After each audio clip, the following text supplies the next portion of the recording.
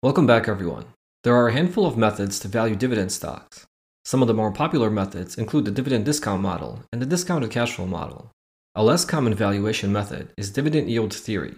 Today, I'm going to tell you why I like to use dividend yield theory over the dividend discount model and the discounted cash flow model. And we will also put this theory to the test to see if it works, and if it does, I'll try to measure how effective of a valuation tool it can be. I think you'll enjoy this analysis. For those of you that have never heard of dividend yield theory, it's actually quite simple. It basically suggests that for high-quality dividend-paying stocks, dividend yields tend to revert back to the mean over time. So by comparing the current dividend yield to the trailing average dividend yield, we can gauge whether a stock is attractively valued, fairly valued, or expensive. Like any other valuation method, dividend yield theory is not perfect, and it requires you to assess if a given company can continue growing at relatively the same rate as it has in the past, which will allow it to continue paying and growing its dividend rate. The reason I like dividend yield theory over the dividend discount model and the discounted cash flow model is because it is much faster to use. The dividend discount model and the discounted cash flow model require you to come up with a specific rate of growth, either for the dividend stream or the cash flow stream. This can be quite challenging and time-consuming, and you can include various margins of safety to allow for errors in your assumptions, but that further dilutes these valuation techniques. Dividend yield theory doesn't require you to come up with any growth rates. You still have to make the assumption that a given company will continue to grow at relatively the same rate as it has grown in the past. You can argue that all three of these valuation models are based on similar assumptions, and to an extent they are, but I like the fact that dividend yield theory is just much easier to use. How fast you can run this valuation model really depends on how granular you'd like to get with its application. The fastest way to use dividend yield theory only takes a few seconds, and you can do it for free on Seeking Alpha. Let me tell you exactly how. Let's jump on seekingalpha.com. And in the top right corner, we can click on the search button and type in any dividend stock we like. I'm going to look up T. Rowe Price Group for this example. Once the page loads, let's navigate to the Dividends tab and further to the Dividend Yield tab. Here, the first piece of information is the 4-year average dividend yield, which for T. Rowe is 3.51%. Just below the 4-year average dividend yield, we have the trailing 12-month dividend yield, which is 4.86%. And below that, we have the forward dividend yield, which is 4.88%. You can use either the trailing 12-month or the forward dividend yield in your analysis. They are actually both relatively close, so they should yield a very similar valuation. All you do is compare the current dividend yield, so the trailing 12-month yield or the forward dividend yield, to the 4-year average dividend yield. If the current dividend yield is higher than the 4-year average dividend yield, this would indicate that the stock is potentially undervalued. If the current dividend yield is lower than the 4-year average, this would indicate that the stock is potentially overvalued. And if both numbers are relatively close, this would indicate that the stock is potentially fairly valued. And that's it, we get our valuation in a matter of a few seconds. If you want to compute a more precise potential undervaluation or overvaluation, you can subtract the 4-year average dividend yield from the current dividend yield and divide the result by the 4-year average dividend yield. This will give you the percentage value of the over or undervaluation. So in T. Rowe's case, if we were to use the trailing 12-month dividend yield as the current dividend yield, we would take 4.86% and subtract 3.51% from it, which equals 1.35%. Then we divide 1.35% by 3.51%, and we get approximately 38%. Since the current dividend yield is higher than the 4-year average, the 38% we just calculated is the potential undervaluation. Seeking Alpha isn't the only source that will show you a trailing average dividend yield for stocks. I use Charles Schwab for one of my brokerage accounts, and their stock screener shows me a 5-year average dividend yield for all dividend stocks. If you use a dividend tracking tool like Simply Safe Dividends, they also show you the trailing dividend yield, and they typically also have a graph or chart to accompany this valuation measure that sometimes is even nicer to see, because it can help you visually gauge how over or undervalued a given stock is. So there are plenty of free and paid sources for you to obtain trailing average dividend yields, making this valuation method easy to run for any stock in a matter of a few minutes. I like dividend yield theory so much that I decided to take this valuation method to the next level. What I wasn't able to easily find online was historical average trailing dividend yields. All the free and paid data out there is static and shows you just one average over a given period of time, be it 4 or 5 years. While this is useful for running a current valuation on any stock, it doesn't tell me whether applying dividend yield theory to that particular stock was effective in the past.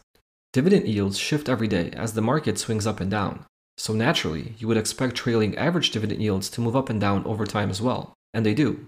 To truly test how effective dividend yield theory was for any given stock, we need to be able to calculate the change in the trailing dividend yield over a span of a few years. Since I wasn't able to find this information online, I decided to build my own dividend yield theory tool in a Google spreadsheet that allowed me to track the historical average dividend yield. The first iteration of this tool was very static, and while it did the job, it took a very long time to put together. So naturally, I thought to myself, how can I automate this spreadsheet to allow me to run this analysis for many stocks all at once? And after countless hours of thinking and testing, the dividend yield theory screener tool came to life. What this tool does is it allows me to run a dividend yield theory analysis for, at the moment, 67 unique dividend stocks in a matter of a few minutes. The only input required from me is the 12-year dividend history for each stock, and this does take a little bit of time to put together initially. But after the initial data gathering, it's pretty easy to update the most current dividend rate for each stock. I've also added an automation feature to the tool that alerts me to any dividend changes, usually a day or two following a dividend announcement. Once I have the dividend data updated, I simply run the macro I built that will run a dividend yield theory analysis on each stock and spit out the results into a summary table. The summary table shows me the current price, the fair price, and the potential over or under valuation for all 67 stocks. I can also see the current yield and the most recent trailing dividend yield, as well as the performance test that shows me the average annualized rate of return for when the stock was undervalued or overvalued, compared to the average return for all valuation periods. I have a column to show me whether the application of dividend yield theory led to more favorable returns. And since I already collected all of the dividend data, I can easily view the 1, 3, 5, and 10-year dividend growth rates. And for good measure, I also pull in the 5-year earnings per share growth forecast and combine it with the current dividend yield and the valuation to get a rough forward-looking return estimate for each stock.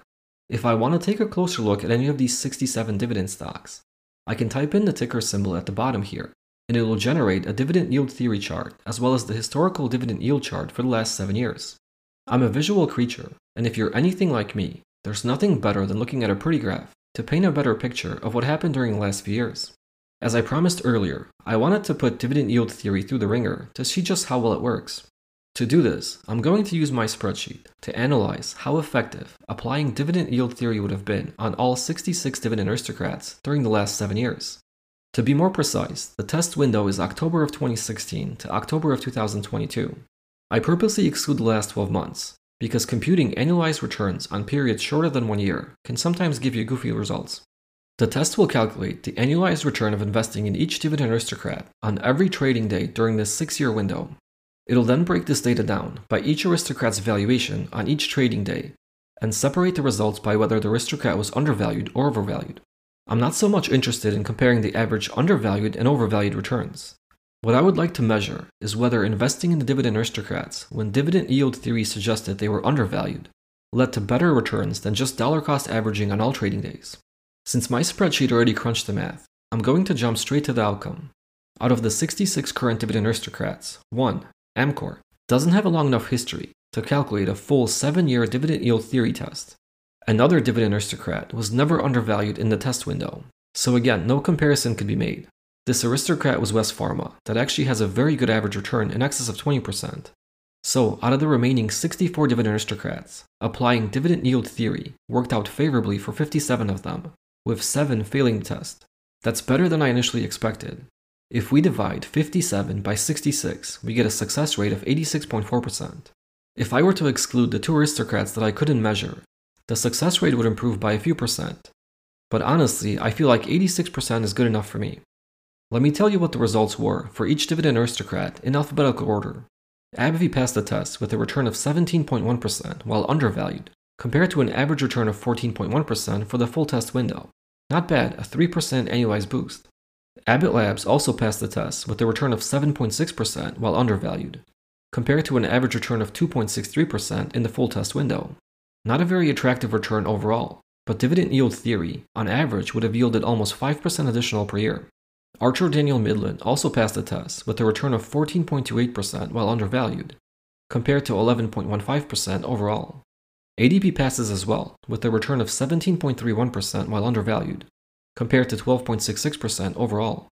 Aflac passed with a return of 21.92% while undervalued, compared to 16.12% overall. Albemarle passed with flying colors with a return of 22.93% while undervalued, compared to 5.81% overall. Amcor, as I already stated, doesn't have a long enough history to run this analysis. A.O. Smith came out favorably with a return of 7.34% while undervalued, compared to 5.43% overall. Air Products and Chemicals passes as well, with a return of 12.96% while undervalued, compared to 8.69% overall. Atmos Energy is the first aristocrat to fail the test. Its return while undervalued was 2.33%, compared to 3.26% overall. Becton Dickinson passes the test, with a return of 4.74% while undervalued, compared to 3.93% overall. Brown-Forman also passes the test, with a return of 5.08% while undervalued, compared to minus 1.51% overall. Franklin Resources also passes the test, with a return of minus 3% while undervalued, compared to minus 3.46% overall. Brown & Brown also passes the test, with a return of 21.33% while undervalued, compared to 16.29% overall. Cardinal Health is the second aristocrat to fail the test, with a return of 16.75% while undervalued, compared to 17.85% overall. Caterpillar passes the test, with a return of 26.09% while undervalued, compared to 18.81% overall. Chubb also passes the test, with a return of 15.29% while undervalued, compared to 9.45% overall. Church & Dwight also passes the test, with a return of 13.68% while undervalued, compared to 6.68% overall. C.H. Robinson Worldwide also passes the test, with a return of 3.94% while undervalued, compared to minus 0.14% overall. Cincinnati Financial also passes the test, with a return of 10.09% while undervalued, compared to 3.04% overall. Colgate passes the test as well, with a return of 1.76% while undervalued, compared to minus 0.1% overall. Clorox is the third aristocrat that fails to pass the test, with a return of minus 4.22% while undervalued, compared to minus 3.69% overall. Cintas passes the test, with a return of 22.88% while undervalued, compared to 18.66% overall. Chevron passes the test, with a return of 19.87% while undervalued, compared to 14.98% overall. Dover Corporation passes the test, with a return of 13.93% while undervalued, compared to 7.56% overall. Ecolab passes the test, with a return of 3.43% while undervalued, compared to minus 1.32% overall. Consolidated Edison passes the test, with a return of 6.43% while undervalued, compared to 3% overall. Emerson Electric passes the test, with a return of 13.19% while undervalued, compared to 8.63% overall. Essex Property Trust passes the test as well, with a return of minus 0.23% while undervalued, compared to minus 5.95% overall. Expeditors International of Washington also passes the test, with a return of 13.49% while undervalued, compared to 9.43% overall. Federal Realty Trust passes the test, with a return of minus 3.22% while undervalued, compared to minus 4.74% overall. General Dynamics passes the test, with a return of 9.71% while undervalued, compared to 6.57% overall. Genuine Parts Company passes the test, with a return of 11.93% while undervalued, compared to 9.6% overall. Grainger passes the test with a narrow margin, with a return of 23.55% while undervalued, compared to 23.2% overall. Hormel passes the test, with a return of minus 2.72% while undervalued, compared to minus 3.14% overall. IBM passes the test with a very small margin, with a return of 5.73% while undervalued, compared to 5.66% overall. Illinois Toolworks passes the test with a return of 12.15% while undervalued, compared to 9.21% overall. Johnson & Johnson passes the test with a return of 4.62% while undervalued, compared to 2.66% overall. Kimberly-Clark passes the test with a return of 0.85% while undervalued, compared to 0.25% overall. Coca-Cola passes the test as well, with a return of 6.45% while undervalued, compared to 3.45% overall. Linde plc passes the test with a return of 19.94% while undervalued, compared to 17.67% overall. Lowe's passes the test with a return of 15.96% while undervalued, compared to 11.79% overall.